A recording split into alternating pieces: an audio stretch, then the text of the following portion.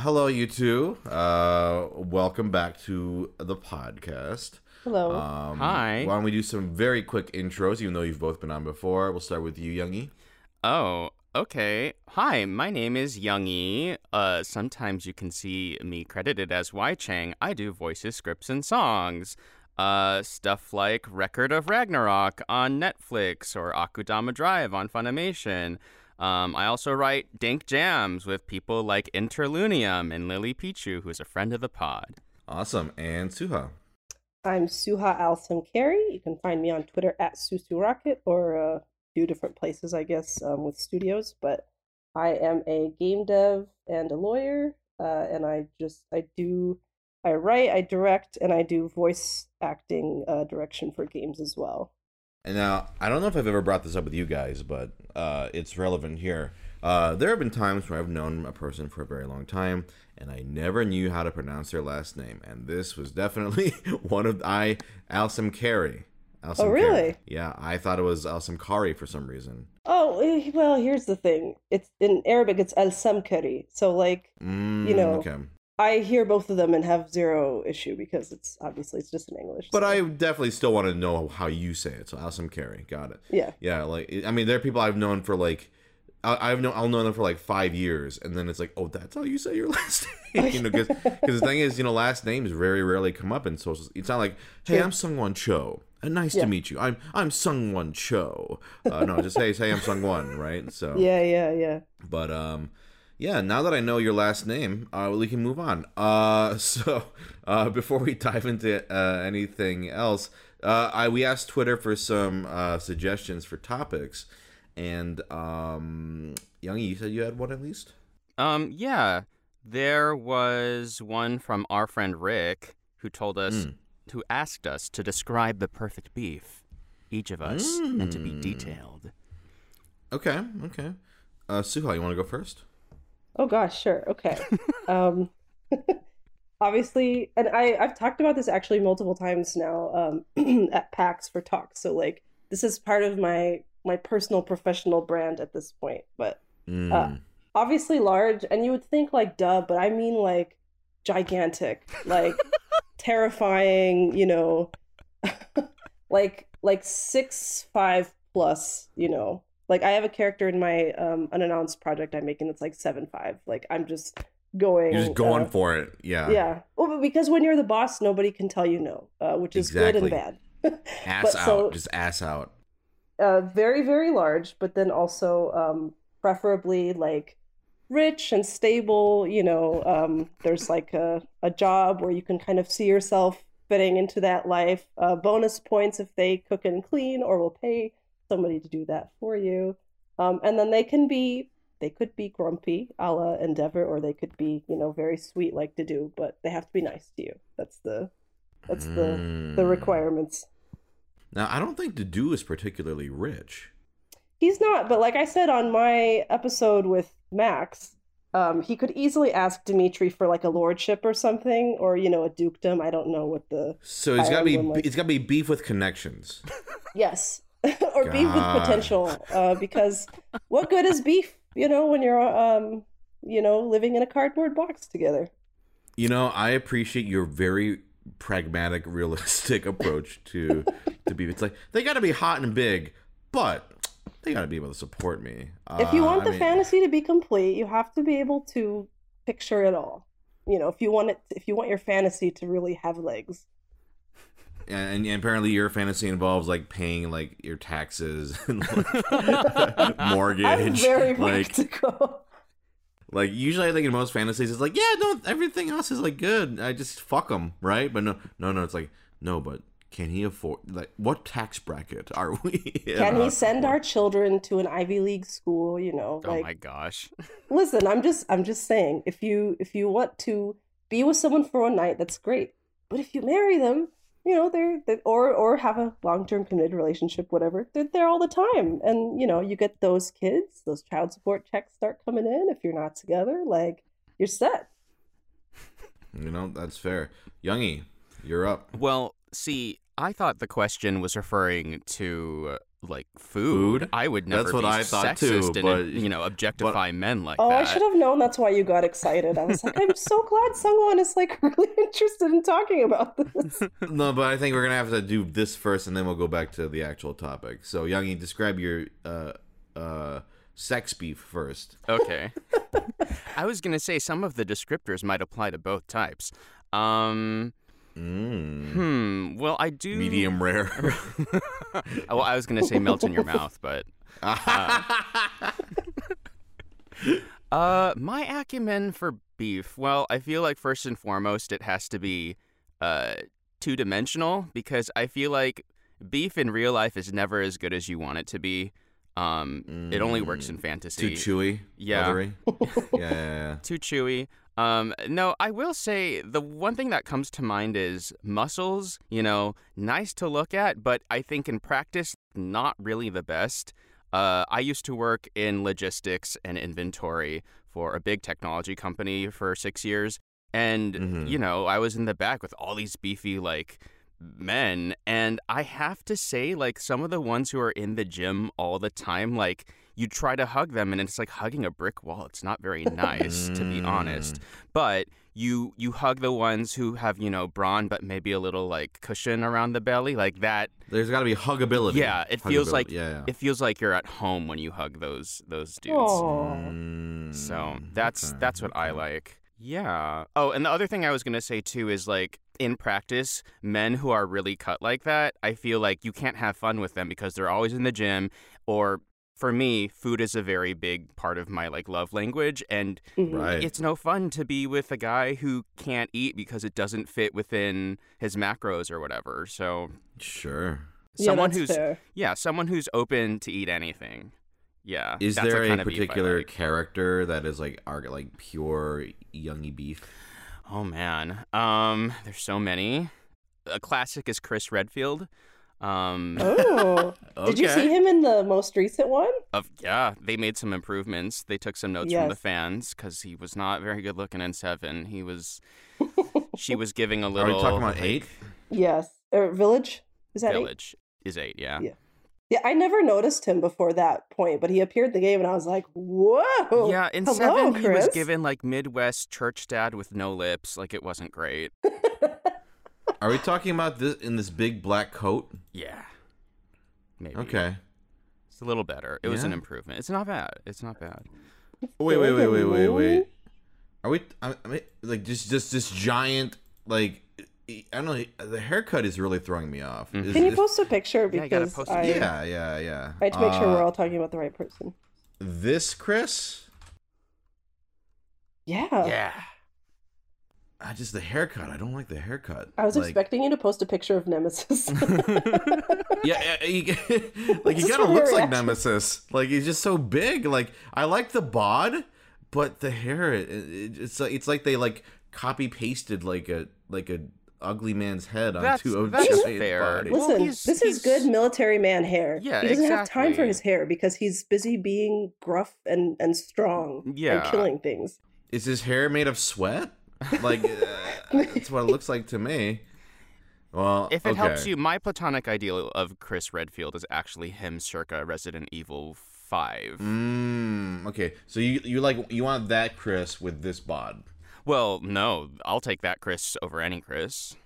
Oh, so 5 is prime. 5 is specimen? prime. This one in 8 is still good because it's older Chris with the grizzled experience and he's more jaded and I don't know. Kind of small here in 5. Not his arms. At least not in the fan art that I've seen. I'm posting this picture, but I don't know. I mean, his arms are They're pretty beefy. they're pretty beefy. Yeah. Well, like I got some said, sinew. we're operating on different standards here. Like I said, Okay. large or large with an O, Yeah. just Mm. impractically large. Okay. So before we get to the real topic at hand, my beef, I tend to go for the stoic but kind trope. Yes. I like that. It's a good one. So fuck your endeavors. I'm sorry, take that shit out of here. Throw in the trash. The Do is a very good example. Or trying to think of another one offhand. I don't know, just the gentle giant. That tends to be Asuma Sensei from Naruto. He's like, yeah, he's pretty good. Yeah. Yeah. You gave Raphael a B in your Fire Emblem video or rankings. Wow. Yeah, he's not bad. Raphael, I will say I don't go as much for like the dumb archetype. You know, I see. like that's not my thing. Like I understand people really love the himbo. I like the cultured giant. The dude is not dumb by any means. He's very well spoken and like intelligent. That's I want to be able to have like a good conversation after the fucking, right? Not just like, duh, I like food all the time. Like I get it. The dude would make you breakfast in bed, and it would be like really fancy, like it'd be brunch delicious. spread. Yeah. And then you could talk to him about, like anything. Whereas Raphael's like, I like meat. It's like, okay, I get it. Right. I sure I like meat too. I like hungry. meat too. But so you like Primbos. Primbo, I love that. Is that a thing? Is that we're a making term? it a thing. I love that. Yeah, Primbos. Yeah, The absolutely. Primbos and Grumbos and Himbos, I guess, are the spectrum. Yeah. I can get into Grumbos too, because Grumbos kind of like fall into like, they can be into like a tsundere sort of thing. Yeah. Right? And going to my favorite sort of lady is the tsundere, right? So that's a direct sort of 1-to-1, right? Like a Grumbo would be like kind of like a Bowser, right? A man that like you can this- break down. I like that. Yeah, exactly. So I think that's where my tastes lie. But let's get to the real topic at hand. Beef. Actual beef. Suha. It's hard to know exactly which, like, I like it rare-ish, but I feel like when you order at restaurants, they almost never do, like, it's always under or over. Yeah. So I feel like I want to say medium rare, because medium now has become a little bit dry for me. Like my tastes have slowly changed just from cooking at home and sort of accidentally making it rarer at first than I meant to, and then sort of just appreciating it more and more over time. But so I think medium rare, but it's I like it sort of reddy pink, not bloody, certainly not cold. But I hope that's How about the fat on that beef? I like lean meat. Unless it's like marbled, like fancy marbled, like Kobe, type beef. But the name of it, what's it called for real? Like Is the Wagyu? name? Wagyu? Wagyu, thank you. Yeah. Yeah. Yeah, it's not Kobe beef. It's yeah. Mm-hmm. So I like So that. you like your beef like you like your beef, like the top of the cream of the crop, like the top percent. Like Yeah. it's either gotta be Wagyu. You can pay for my house, or nothing. Yes, I love filet mignon and Wagyu. So yes. You love filet mignon. Filet. Listen. Okay, it's good. I eat Do you other also kinds. do you also like baby food because it's easy to eat? Oh no. No, I don't. But Yeah. listen, sometimes a busy woman like me doesn't want to Yeah. spend time wrestling with the fat, and you can just order a cut that is just ready for you. And there's nothing wrong with that. I Yeah. forgot that lazy bums like us with nothing just love to spend our time chewing on fat. Oh, I forgot. Perhaps if you were a girl boss like me, you'd find yourself in, but it's just different. We're living in different worlds. So again, too much flavor. Got it. I see. Too much. There's just too much no. flavor. Ooh, I said it. Oh, it's out there. Canon. So for those of you listening, if you aren't aware, there's been a long running bit. It's not even really a bit because it's true.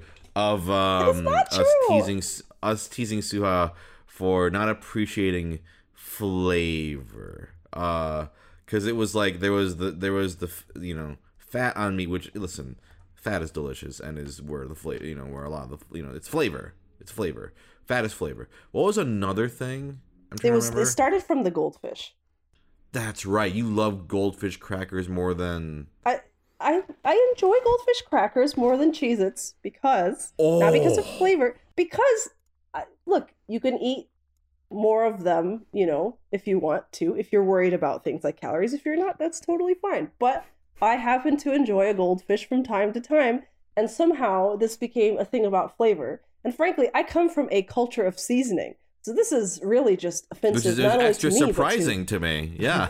my entire people, really. So, I think you should take this opportunity to apologize publicly. Cheez-Its or goldfish? I'm not going to do that. Cheez-Its or goldfish, Youngie? I mean both. We're Americans, so we can maximize. No, pick one. Which one has more flavor then? Well, it depends because both What snacks are you have so much talking variety. about? Flavor blasted goldfish have a lot of flavor, but ultimately not as much as Cheez-Its, and so Cheez-Its have flavor to their core. right. They're baked.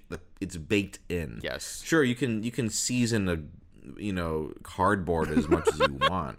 But at the end of the day, what are you eating? You're eating cardboard, right? Right. You're eating flavor blasted sour cream and onion cardboard, but it's still cardboard. Mm-hmm. So there was that. I think it's just been. Oh, what was it? Was it sea urchin? Was that another one? There was something. Oh yeah. But listen, I had sea urchin in Dayton, Ohio. So you have to give me that one. I have committed to trying it again under Dave Scrotum Nose's tutelage. So. Hopefully it'll be fine then. I feel like it's gonna. I don't know if that'll change your mind. Like, for some people, they just really don't like it. Like, you're a sea urchin guy, right? I do like it, but See, for I some people, love it's a sea texture urchin. issue too. It was the texture back then. Like, I don't feel like I even really got to try the flavor because I just vividly remember it disintegrated in my mouth in this horrible way that I wasn't prepared for. And then after that, it was like, okay, well. Disintegrated in your mouth? Did they give you like cotton candy? It just fell apart in this really odd way. Like I don't know, man. Interesting. And again, some people have very legitimate reasons for not liking texture, but for most people, whenever I hear a texture, I'm just like, oh boy, baby on board. No, I don't actually love varied textures, so I don't think that it's I don't think I'm one of those people, but just that one in particular. And it could not have been a texture. That could just be what my brain focused on at the time. But that's really what I remember. And it was probably like 10 years ago by now. I think it was. How are you with like raw oysters? I've never had one. Oh. It does make me a little nervous. I won't lie. But I would don't know if you would like them. Yeah. Actually, if you don't It is an like acquired any taste. They look a little slimy. But if it was like a nice, if somebody told me this is the best a raw oyster can be prepared, I would try it. It's just if you try stuff like that and it's like half-ass or shitty, it just ruins the whole. Like I hated shrimp most of my life until I had it cooked properly, and then and mind you, that was a long time ago now. I think it was high school, but after that, I could enjoy rubbery shitty shrimp because I knew it was, it's not always supposed to be like this. Yeah. No, and I agree. Like, having sea urchin in Ohio, I'm sure it's not the best. Like, even when I had the sea urchin out here, I was like, wow, no, there's a very distinct difference in quality. And something I read, actually, I think it was today or yesterday, like I was reading a Serious Eats thing, and let me just double check who I want to attribute the quote correctly. But it was something along the lines of basically, this chef, I think he was a ramen chef, he every year will go out of his way to try something that he knows he doesn't like and try to understand why people like it and try to understand the appreciation. Ivan Orkin. Every year he sets out to try one thing he really can't stand and then tries and usually comes around to the appeal of it. Like, for example, like what's something that I like didn't like at first? I mean, yeah, sea urchin, even my first experience with sea urchin was not great. I was like, I don't think I need to try this again.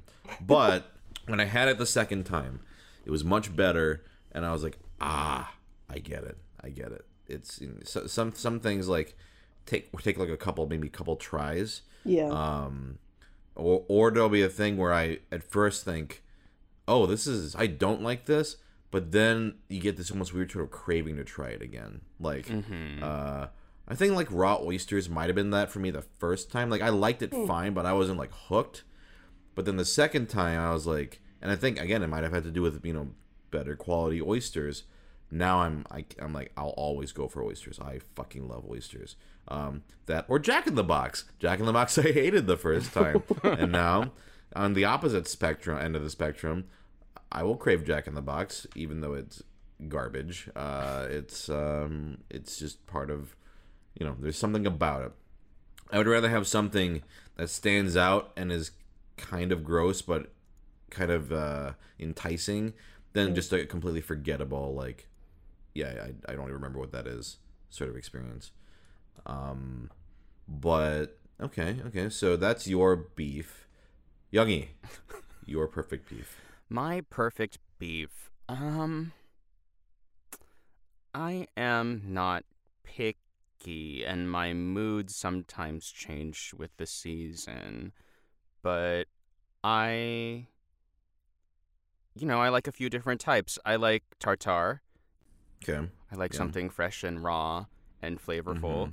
Sure. I love me some prime beef, like the type that you get at Costco. And I like that medium rare.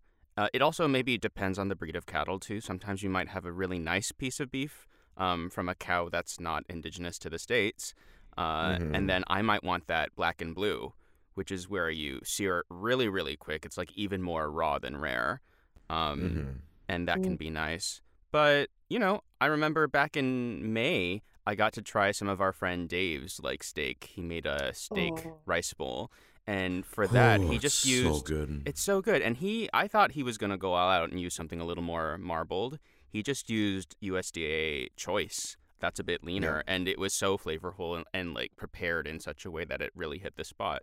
So I would say, yeah, ultimately, it doesn't really matter. It just has to be prepared with care and love.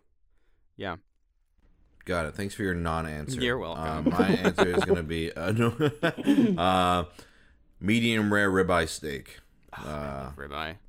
That's like the ideal steak. If we're going outside of that, I just absolutely love oxtail. Have you ever had oxtail, Sua? No, and I honestly don't know if I would like it because the descriptions I've read of it, so my fear is always, is it too fatty? I love lamb, and lamb is mega fatty. But if you sit there and separate it out, the meat is just perfect and beautiful because of all that fat. But people have talked about oxtail and described it as gelatinous sometimes. And so that makes me think is it just so sort of all through it that you can't kind of get the meat and leave the fat? No, I'd like to try it. You can. So the nice thing about oxtail, like any cut of beef, is that you can prepare it to your likeness. So it can be gelatinous if you are, stewing it for a long time so that it's completely tender. But then sometimes people will cook it a little less. So it's really up to you. Just imagine sounds great. Extremely tender. I mean, I love both. I love a gelatinous Korean, oxtail stew. I think it's one of my favorite foods of all time. But I also do love not that long ago I had an oxtail. Oh, what's the name of that pasta? I always mix up all the pastas. I don't know, some kind of tagliatelle ragu. Yeah. Tagliatelle ragu. But mamma mia, pie. But gosh. But it was delicious. It was just, some of the most tender, melt in your mouth sort of beef. So I would say, I mean, if you don't like fat, maybe don't go for the more gelatinous versions. But if you do like really tender meat, it is quite good. Yeah. I mean, how do you feel about, have you ever had bone marrow? Yes, but not fancy bone marrow. So I'd really like to try it. When I was a kid, my mom would pressure cook a whole chicken, and then sometimes she would break the bones open because they'd get really soft, and we'd suck the marrow out. And that was fine, but I feel oh man, these fancy, you have the bone shaved in half or whatever, and it's roasted or whatever they do to it. I feel it must be really even nicer. So I'd love to try that. I don't think you actually need the fanciness of it to enjoy it. Yeah, oxtail is a pretty... What bone marrow or oxtail? I was going to say both can be pretty humble cuts. Yeah. In fact, I think a lot of restaurants fuck it up, Right. in that they overdo it and like try to add too much shit, and it's like, dude, I just want the fucking marrow. Like, give me the marrow, maybe some nice bread or something, and that's it. Like, don't overdo it. But what were you gonna say, Youngie? I was gonna say oxtail. It's really up to how you prepare it because it is a rich cut of meat, but you can trim off most of the fat, and also since you're usually stewing it, it's in like a sort of like water application. A lot of the fat renders off, so I would say it's really only a concern for people who don't like meat on the bone or who don't like cartilage or like any gristle, because that's the allure of cartilage and it. gristle. Oh, Again, flavor. But I mean, it's not fucking flavor. I mean, like, yes, it is. No. Look, okay, I don't have a problem with it being, nearby, but I don't want to eat it. I don't want my teeth fucking bouncing off of, cartilage and you don't have and to shit. eat the ends then, because it's more like, I don't know, if you think of like a barbell, like imagine a barbell, but like around the handle is like a bunch of meat. You can sort of eat that, and then like the ends where the weights are, that's where there's like joints and stuff, and you could just ignore that. But I don't know. I feel like the fun of oxtail is you can like slurp the soup out of the bones and get all the flavor. So Yeah. Some of us love food. I do love food, okay? You and this false agenda of yours, like, Yeah. you're misleading these poor listeners. I would do love you to flavor. prove me wrong. This is just categorically untrue. I love flavor. I just love Okay. some different flavors and textures than Sungwon and Youngie, and that's fine. I'm But I comfortable. love all textures and all flavors. I mean, I will Understand that. say I do wish I was more like you guys. Like, I'll watch food shows where people are like eating crazy shit, and I'm like, man, like I do wish I was that adventurous, and I try to be more open-minded, but there's just some things that I'll have to work up to. I think you'd like it. If you like lamb, I don't think oxtail is a hard sell for you at all. Yeah, I think it'll be pretty easy. Yeah. I do want to try. Yeah. I guess what are some foods for you that are like, you're like, ooh, I'm a little, I don't know about that. I think stuff with like organ meat, offal, that kind of thing. Sure. And I've had some, like, I mean, I don't suppose you'd really consider beef tongue that, but like, No. I've had sometimes stuff stuffed in intestines, but that's like sausage. I mean, so it's not. I love beef tongue though. Oh, it's so good. I've enjoyed it, but I feel like if I think too hard about what it is, I start to get a little bit like, oh, I don't know. But it's usually things like that. But I've definitely had it a couple of different times. Arabs eat some of that stuff as well, but it's usually things like that. I think like chicken feet, things that might have.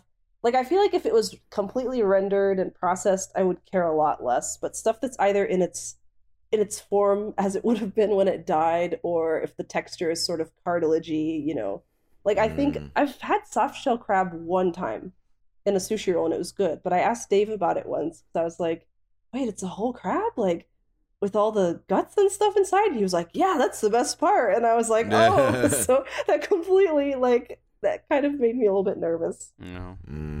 I see. Look, I'm not a food baby, okay? I want to be clear. I like a lot of things. Good for you. Oh, hooray! Like, congratulations. You like, cheese or whatever. Great, wonderful. I like how you said that this podcast was going to be about me answering for my crime, Suha, and oh, how the tables have turned. Oh, how the We're gonna get turntables. to you, okay? We're gonna get to you. Although I will say I was not prepared for this ambush. You brought on two of the foodiest people, and you thought that there's no way you were gonna get The ambushed. foodiest and the ones leading the charge on this flavor hating lie. You know, if Dave was here, it'd be triple threat. Right. It'd be triple the power. But you guys would be like the food appellate court at that point. Like, there's just 100%. three of you. yeah, that we should become that. That should be us. Yeah. Yeah, let's pitch it. And like we put our friends on tribunal, like for food crimes. Like, oh, you like goldfish, huh? Okay. I would listen to that podcast. If you'd Yeah. have me as your Phoenix Wright.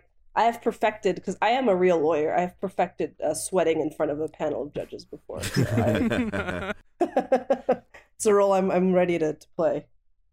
Youngie, is there any food that you're squeamish about? I wouldn't. Not in particular. Oh no. Well, I was gonna say durian, but I don't think I've really ever had it properly. I've only ever had it defrosted from the Asian supermarket where it's probably been sitting in the deep freeze for a long time. Ooh. But I'm very What open did to it trying taste things. like to you? I mean, what's the descriptor? It's kind of like puddingy, like onion. I mean, that is part of it. Some people say it kind of smells like garbage.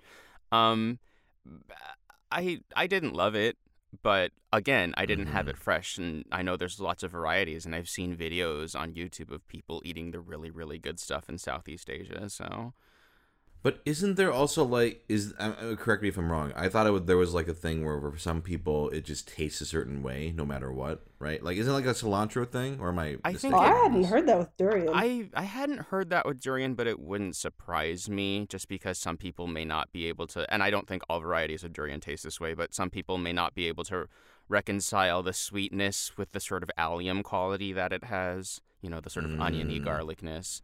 Yeah.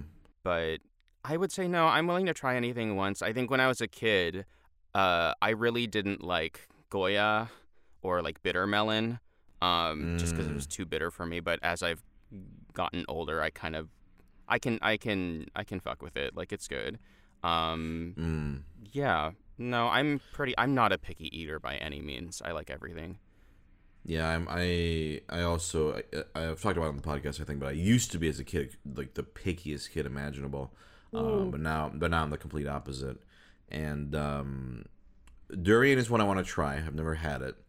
I've had like durian flavored things, but that doesn't count. I want to try the real, the real deal, and see. And I will say one that I'm like very interested in trying, but I'll admit I'm a little like is balut. Right? Have you had it? Oh, boy. Oh, no, I do want to try it. I feel like it would be very good, actually. Yeah, but but for you, Youngie, do you have any reservations, or you're like, I don't care? I don't think the only reservation that I would have is the idea of like tasting the bone or whatever. But I think once I tried it, I wouldn't have too much trouble because there's also with balut, there's different types you can get. Some that are more where the embryo. This is sort of weird to describe, but you can get ones where the embryo is more developed, and then ones where it's not as. And then I heard some people they don't necessarily like the meat inside, but they like the broth around the egg when you crack it open. I've heard it's delicious, but I hear it I would tastes try quite it. good. Yeah, like Dave, says it's great. Like I kind of want to do, and this won't be out for a while, so maybe I've done it by now. I don't know, but like I want to do maybe like a video where I try durian, maybe a video where I try balut. Just ones where I different. Oh, sort of I'd foods. love to see that. Oh, I want and like maybe like have Dave like be my guide, right? Let's go get some balut, right?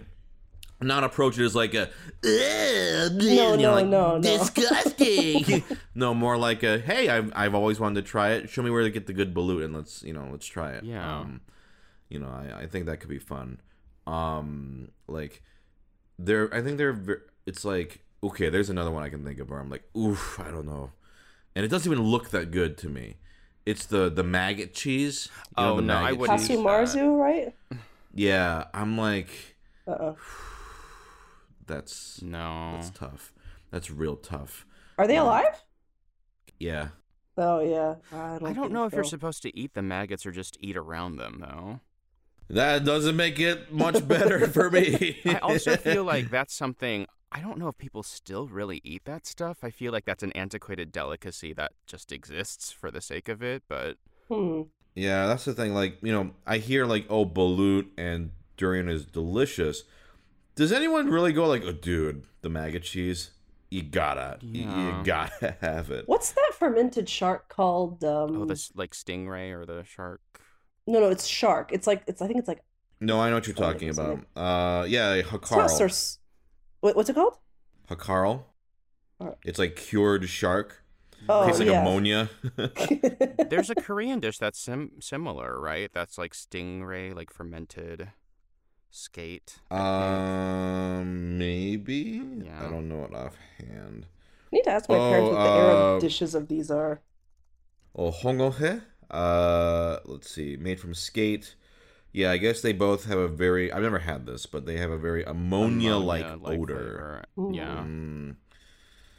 I mean, I'd try it. I will try. Well, maybe not maggot cheese. Oh god. Well, apparently even the maggot cheese is like. I think the last time, and let me just. I don't want to be wrong on this, but was it like illegal or something? Oh yeah, because of European Union food hygiene health regulations, the cheese has been outlawed. Right. Oh. So it's like you can Okay. only get it on the black market, and at that point, I'm like, I don't care. I don't want to eat this that bad. It doesn't sound that good. No. And it's like illegal. No thanks. You know, I think Yeah, we're good yeah. on that front. But That's definitely something I would want, like very regulated as far as like the hygiene and whatever of producing it. So yeah, instead of just like, hey, want some maggot cheese from my pocket? Like, I'm good. And I think I'll pass on that. This one went really food centric, which I don't mind. I love Yeah, it. very, We can keep going on the food. very controversial. I feel like a lot of people are going to get mad in the comments about food shaming and stuff. Well, we don't haven't been too care. bad, have we? I think Well, we've we been shamed fine. you. What are we- I hope they'll get mad about you Oh. shaming me, as they should, because I have never done anything wrong in my life. But you know, I see. Now we can go back to food, but is there, for either of you, a topic or question you want to bring up? yeah. What's so up? I was listening to Youngi's podcast with Sapphire. I forget what the number was. I feel like it's somewhere in the 20s, but Okay. But yeah, so I would like Youngie to answer for his harsh and cruel disrespect of Mufasa's death Oh, I knew it was going to be that. in that episode. Yeah, you knew because you knew you were Can you wrong. remind me on what the crime was here? Youngie laughed, and I believe he said, "Why did he fall like that?"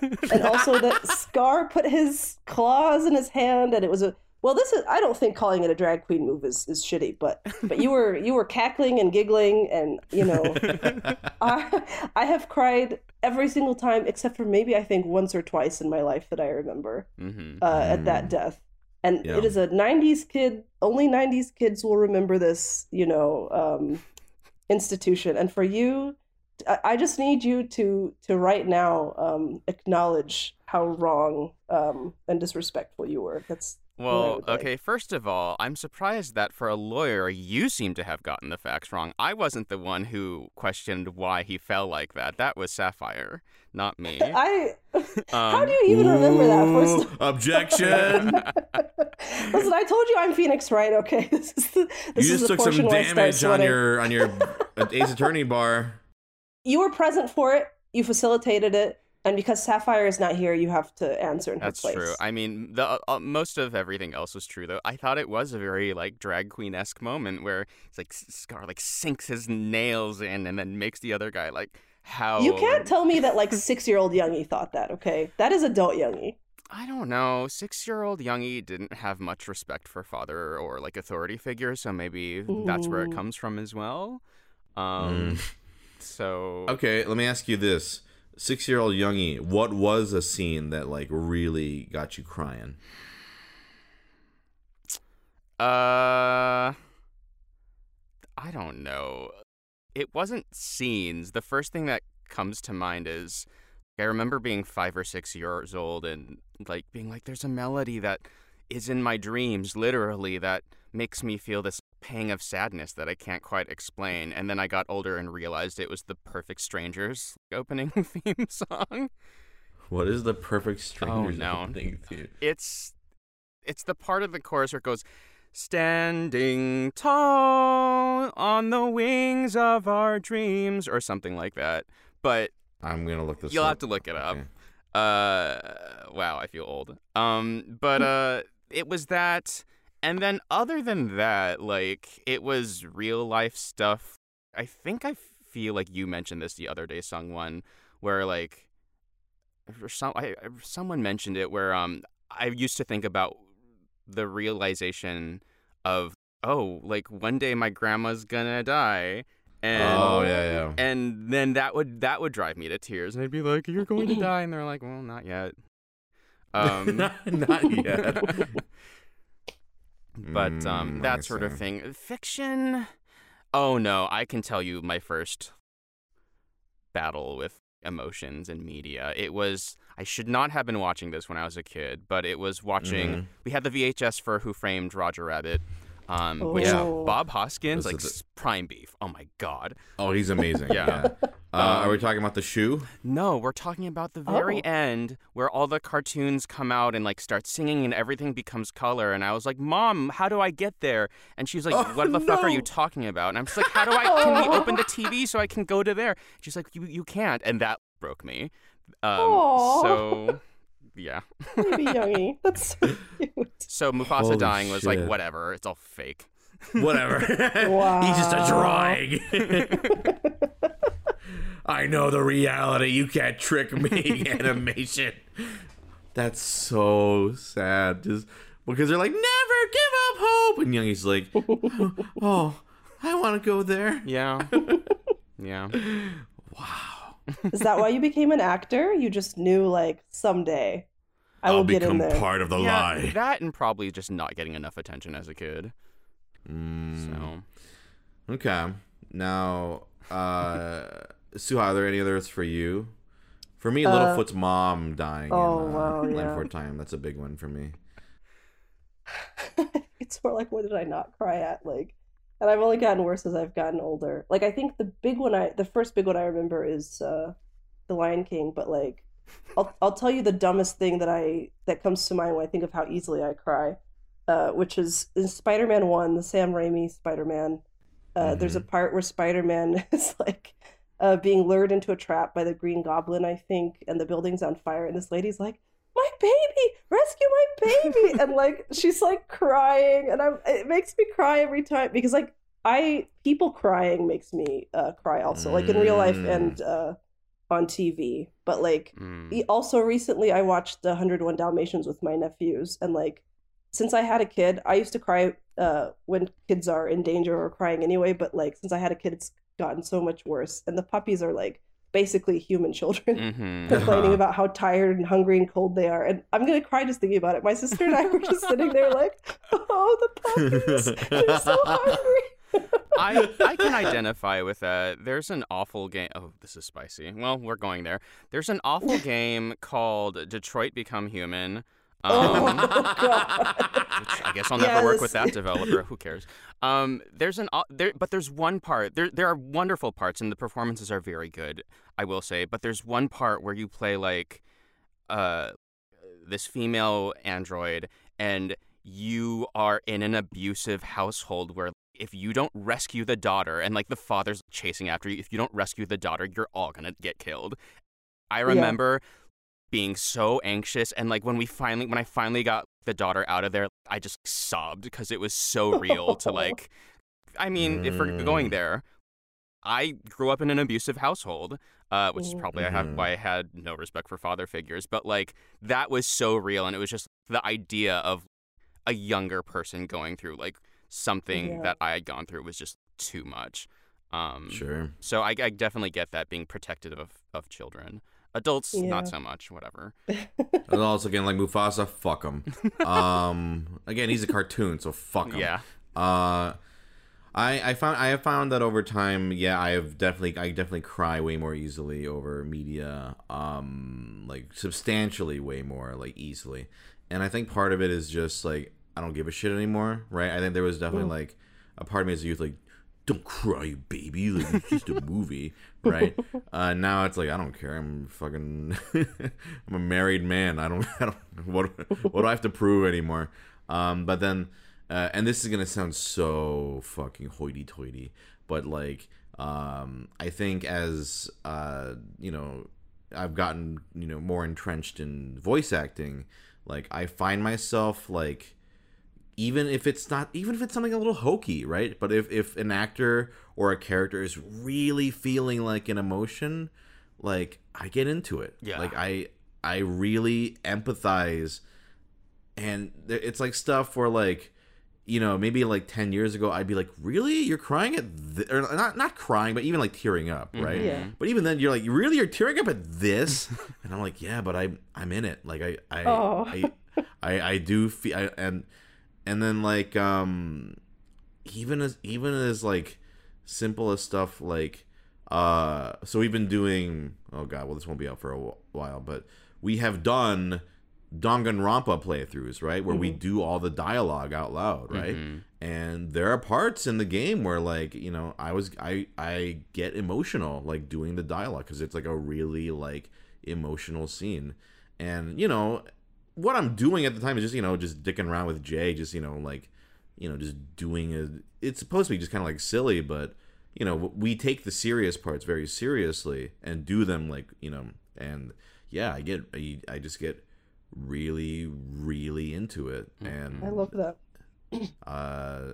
And I think that also, you know, obviously when I'm doing the actual job, I do that, but it has sort of, I guess, expanded outward of that's maybe not changed, but slightly, like, influenced even how I even experience other media. Is like I'm just more, I think, more empathetic, more into it. Like, whereas before I might have been more detached, like, it's just a movie, right? Yeah. Like, it's a good movie and it's a good performance. I'm not like, but I'm not actually like, but now I'm like, no, his kid really is gonna get taken away from him. Like, I feel it. I feel it. Right, But, because when you've been on the other side of the mic or camera, you know it takes a lot to deliver that authentically. I'm playing through Eye of the Somnium Files, and fucking, like, Karina Betger kills it as this 12-year-old character who's gone through this horrific trauma. And there are moments where their performance, it just lands in such a realistic way that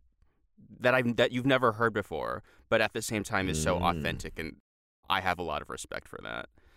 So nice. because, you know, when the mic is rolling and you're tired or whatever, you're like, oh man, like, how do I get it out of me, right? Sure. Youngie, did you have any topic or question you wanted to bring up? Now that I've answered for my crimes, there was, but I have. Is there another crime? Is there a Suha crime to also for her to answer for? I feel like having Suha has no taste in answered food? for plenty of crimes. Gotcha. There was one that was in the thing. Cheese, I guess we sort of talked about. Someone wanted to know, like, what the best type of cheese for us was. But okay. yeah. Not maggot cheese. I have an answer. favorite cheese of all time is, it's simple, but just classic Parmigiano Reggiano, right? For me, just I don't need anything else with it.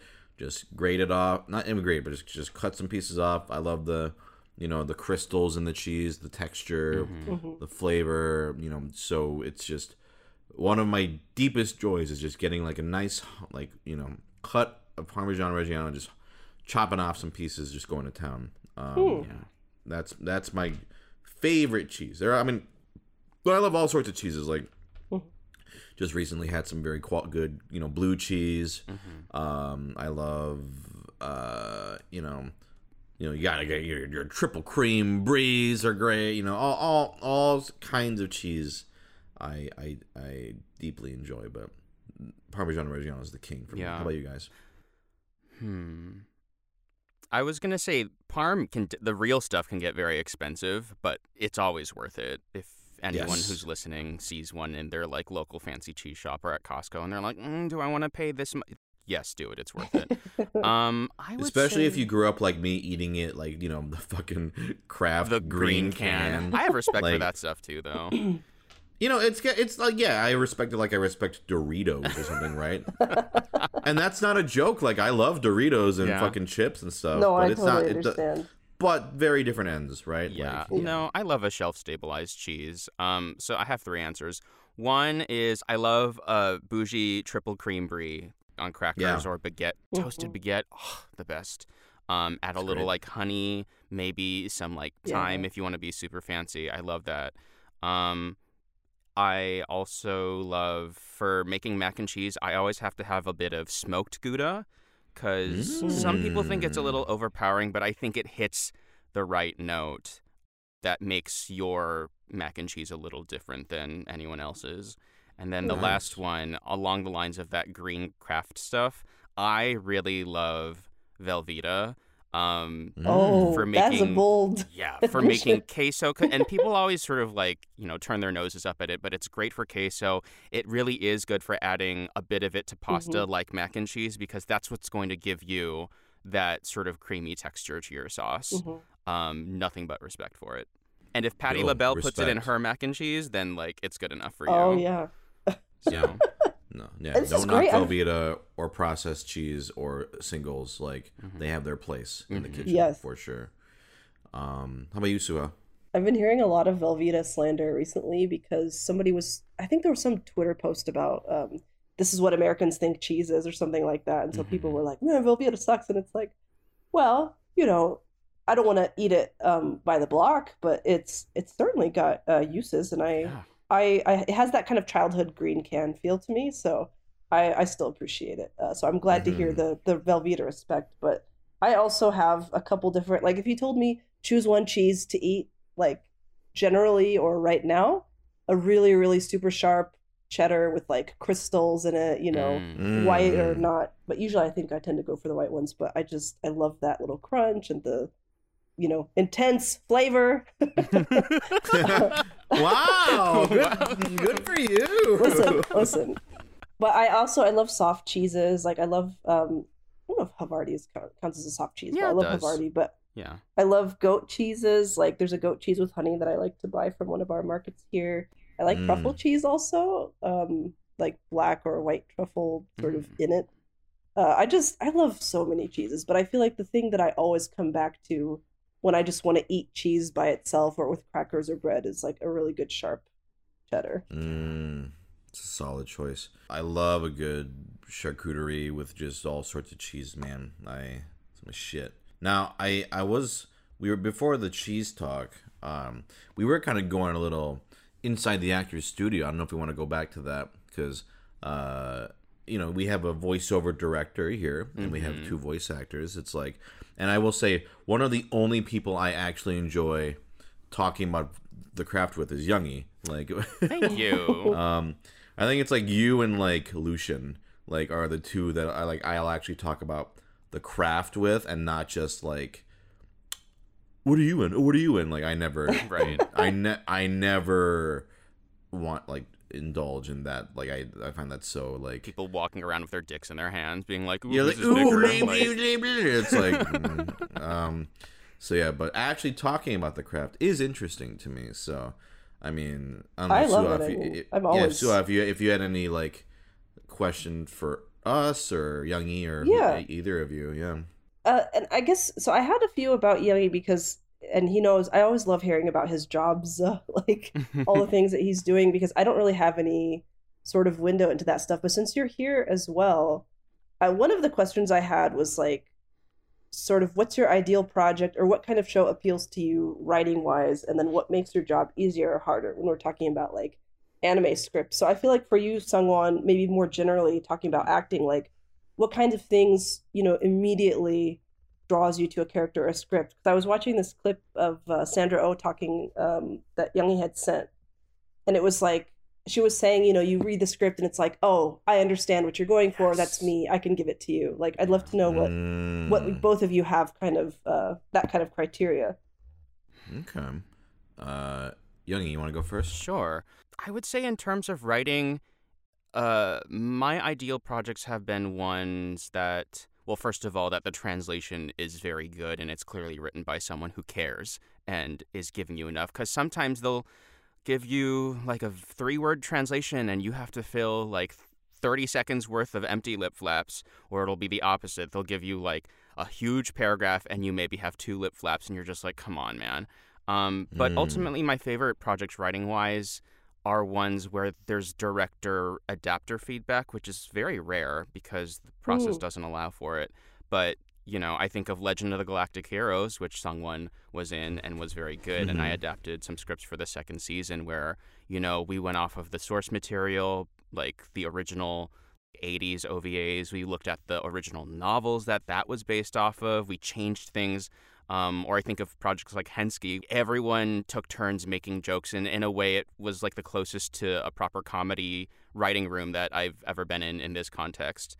So things where everyone is like doing their part to make it good and to make it funny, Mm. where people recognize the importance of a script.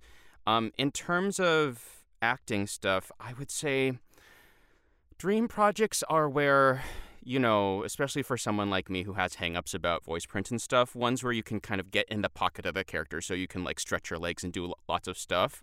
But then the cherry on top of that is if there's some sort of representational element that is authentic that I can breathe life into, whether that be like, diaspora stories as like an Asian American kid, or like some sort of queer element where I can like, stuff that hasn't been seen before. So yeah, anything that has like layers and nuance and is written well, you know, like you were bringing up with that Sandra Oh example, like anything that you look at on the page and you're like, yes, I understand this. I wanna get in the booth and do this now.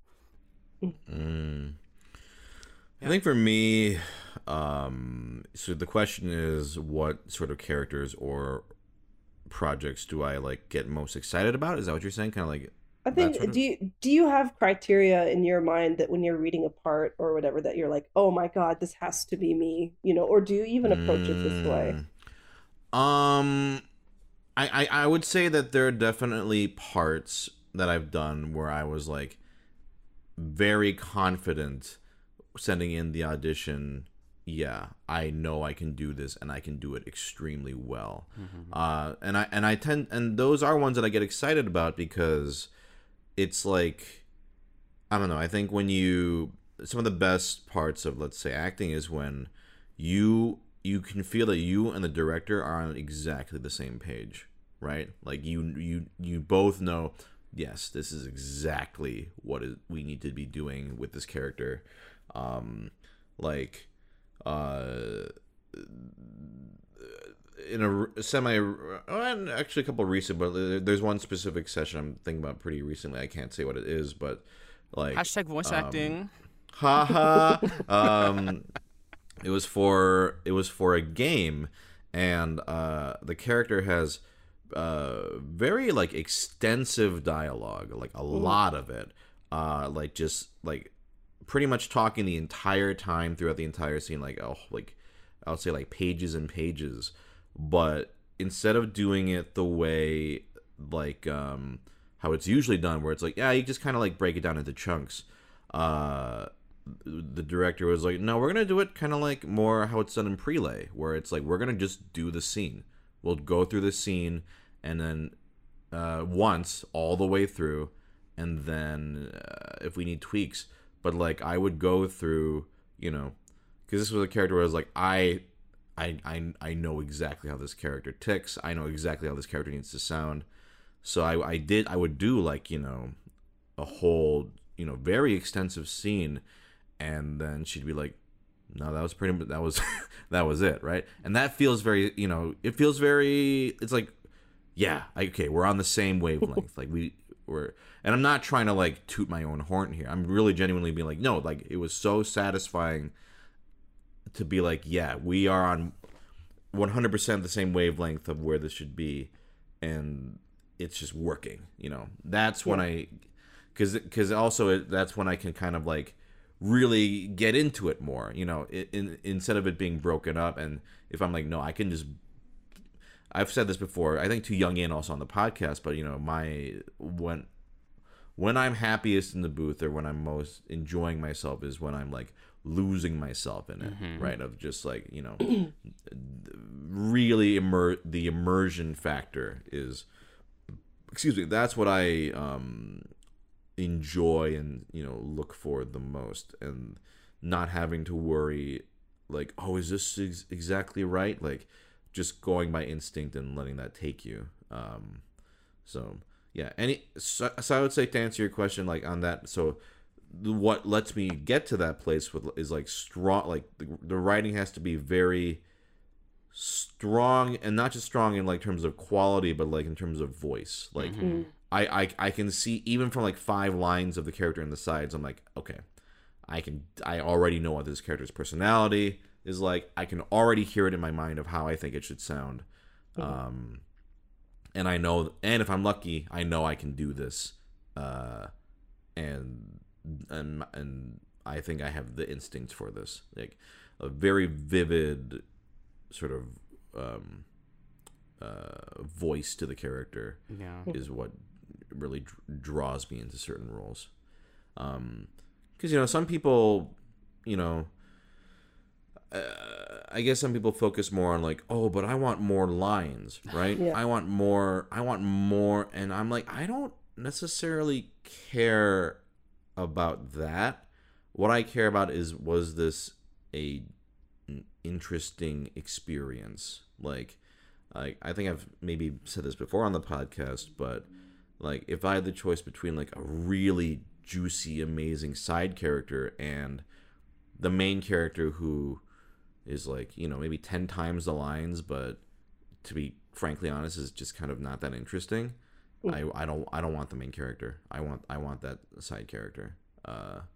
That to me is infinitely more fun and more interesting. I don't care about how long my sessions are. And that doesn't, a lot of people book main characters, and that's great. And that's going to get you, a lot of attention, but that's never been what it's been about for me. It's always been about what the experience itself is like. And I have found that 99% of the time, there's always something valuable taken away from everything that I've done in the booth, regardless of how big or small the role is. But yeah, I love to hear that, honestly, as like a smaller creator, especially because like our sessions tend to be shorter, either for budget or just because the game might be smaller, but B, like whenever people talk about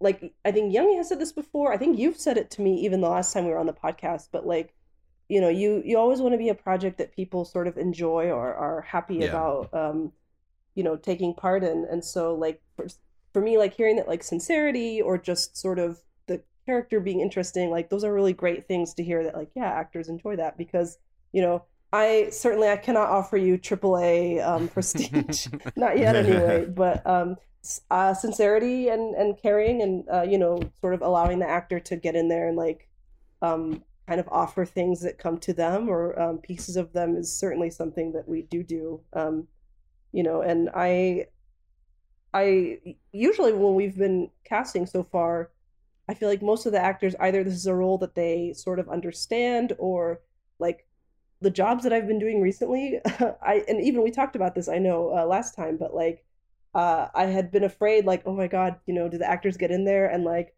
I'm not giving them a ton of direction because they're kind of nailing it. Like we just released with Lunaris the When the Night Comes revamp, and so you have like Gideon Emery and Jonah Scott, and honestly everybody who worked with us really just knew what they needed to do and did it, and it was great. But like I was sitting there like, oh my God, are they going to be like, man, what kind of amateur hour shit is this? Like, you don't have any notes for me? You don't want to be like, no, man, dig deeper, go back to your childhood. Like, I want to make you cry. So for me, hearing you be like, no, if I'm on the same page as you and we're both like, oh, that take was so good, yeah, do another one, oh, that was great, like, then that's a good session. I know everybody is different. Some people maybe really do want like the prestige or the really meaty lines versus like the the side characters, but that's all like gold for me. Like, I love to hear that. Yeah, because ultimately, I don't mind if a director doesn't have much to say to me, as long as I know that they're paying attention and they care about this as much as I do. Because I've had situations where I do know what I'm doing, or the project is really interesting and big, but if I feel as an actor, if I feel for a second that you're not paying attention as a director, then that's when I start to get concerned. So, but no, you don't have to compensate for that by like talking too much every time the beeps go off. Yeah. Sometimes it's great if you just let me do my thing. Yeah, I might have said this before too, but I think a sign for me of an inexperienced one, or let's say difficult, is over directing. Mm-hmm. Over directing can be, I'm like, sometimes it becomes contradictory directing of like, oh, you don't know what you want, right? Like you are just. Sometimes I feel like it's just. Some people just feel like they need to justify their job, so they'll just be like, oh, especially if like another client is on the line or whatever, who's like listening in. Maybe I get that impression sometimes. That, or they just really are like inexperienced and just don't know what they want, and they just can't convey it like clearly enough. Like, yeah, acting is always this very interesting balancing act of like you step in with a director, and if it's someone you never worked with before, it's like, okay, how does this director tick? Like, what is this going to be like? Is this going to be tough? Is this going to be, like, how clear are they? How confident are they? Because I'd say almost like most directors I work with exude a level of confidence where I feel comfortable. I'm like, yeah, we're good. Like, we both know what we need. And then every now and then you either get people who are a little green, where you're like, oh, you need to direct some people more, because this is not, frankly speaking, this is not how you should be directing. Like, some people also are like they don't know how to say directions constructively. I don't know if you've run into this, Youngie, or they like like they're rude. Yeah, sometimes they can be rude. It can be sure. rudeness, or it can be and like, not intentionally, right? Or it can be misleading, because I know from firsthand experience, a lot of directing is about making sure your actor is comfortable. So, yeah, you have to know what you want, and you have to know how to communicate it. But yeah, I mean, overall though, I think Youngie and I can both agree it's just well written, interesting characters. Hell yeah, that's the shit right there. And like you said, like if you can put sort of part of yourself into it as well, that's always the best. If you can feel like, yeah, you really did put there is a good honest chunk of Youngie in that character, at the end of the day. But yeah. Well, we think we're about reaching the end of this one. Again, thank you, both of you, for hopping on board again. Apologies, Suha, for crucifying you for your food tastes. But actually, there is one thing I'd like to talk to you about before we go. Yes, what is it? Yeah, I'd like to exert some public pressure on you to do right by my Pokemon Rocket Grunt Suha. I've been getting reports that you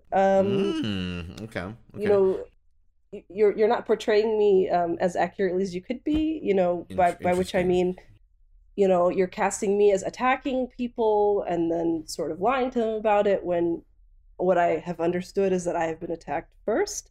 I think that you should allow Rocket Grunt Suha to achieve her full potential, which is like, she moves up in the organization. Maybe she dates and marries Giovanni. They're very rich and happy together. Wow, they raise a team the rich of Pokemon.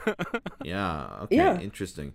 So to give a little backstory on this, I run a Pokemon RP with a couple friends, and Suha here I put into the game as a Rocket Grunt NPC, who I based her personality off the real Suha, who. In our trivia games we used to hold, Suha and Steve had a very Steve, who has been on the podcast before, Steve Yurko, had a very intense rivalry, in that Suha, I don't know if she realizes it or not, would attack other players first, and then other players would then retaliate, and she'd go, "Why are you attacking me? What? I didn't do anything." And the thing is, you believe it. That's the thing, is you actually you're somehow gaslighting both of yourselves somehow. It's incredible. It's like a self-gaslighting and gaslighting them of like, yeah, meanwhile everyone else is like, no, you definitely attacked first. Listen, there was one time, and only one time that I can think of, that I did choose to attack Steve first, but it's because I knew that he was going to attack me because of this perceived, vendetta, which I did not have. So, and thus adding fuel to the flames. Got it. So the Suha in my Pokemon RP started as Rocket Grunt Suha. Then I turned her into, or I think it was like Super Grunt. And then I made the joke that Suha was like, "No, I'm not a grunt. I'm a superb runt fan." And I had you be a fan of the runt candy, the fruit-shaped candies. Oh, delicious. Yeah, and now it's like sort of a recurring gag where anytime they encounter Team Rocket, you are always there and always claim, I'm not part of team. What are you talking about? And then you attack them first. And then I think the last time you appeared, I think one of them actually managed to tie you to a chair, and then you still used a smoke bomb and escaped. Still claiming you were innocent, though. I mean, to me, what I hear is those are the actions of an innocent person. So I'm not seeing the I feel like an there. innocent person doesn't carry on smoke bombs, and also doesn't assault people first. But I don't know. There's when you're differences, I constantly suppose. being attacked by Pokeball carrying maniacs, one must prepare. So a lady always goes out with a few smoke bombs in her purse. That's just common sense. I see. Meanwhile, Youngie, if I were to put you into the Pokemon RP, what would be your ideal role? Yeah, it doesn't matter as long as I'm not using bland Pokemon and I'm only using flavorful ones. Got it. So. Yeah, Oh that makes sense. Oh, well, on that note, go ahead and let's replug real quick. Youngie, where can we find you? You can find me on Twitter at Youngie Chang. I'm also on Instagram under there, but I'm never there. So Twitter, come at me. All right. And Suha. Okay, please bear with me. So my personal is at SusuRocket, SOUSOUROCKET. I have a vampire visual novel I'm working on with First Bite Games, which is another studio that I have founded with some friends. So it's at First Bite Games. And then at Truant Pixel is my sort of main studio that I do everything with, at TRUANTPIXEL. And then I'm also doing voiceover direction for Lunaris Games. It's LUNARISGAMES_. And then also, this is maybe by the time this comes out, it might be out, but I've been contributing a chapter to a book about sex in games that's supposed to come out in 2022 because I'm a big romance gal. So, and I do talk about actually voice acting / directing through those scenes as well. So hopefully at some point I'll be able to talk about it in more detail, but I have been #blessed this year. Come through. Very cool. And check out Akash Path of the Five, right? Oh, yes, that's right. Yes. Yeah. Akash Path of the Five, my visual novel that is like the reason that I met Sungwon. So maybe hopefully by the time this podcast episode comes out, I'll get to direct both of you in something. Ooh, that'd be fun. Yeah, well, #voice acting. #voice acting. All right. Thank you very much, guys. Thanks, everybody. Thank you.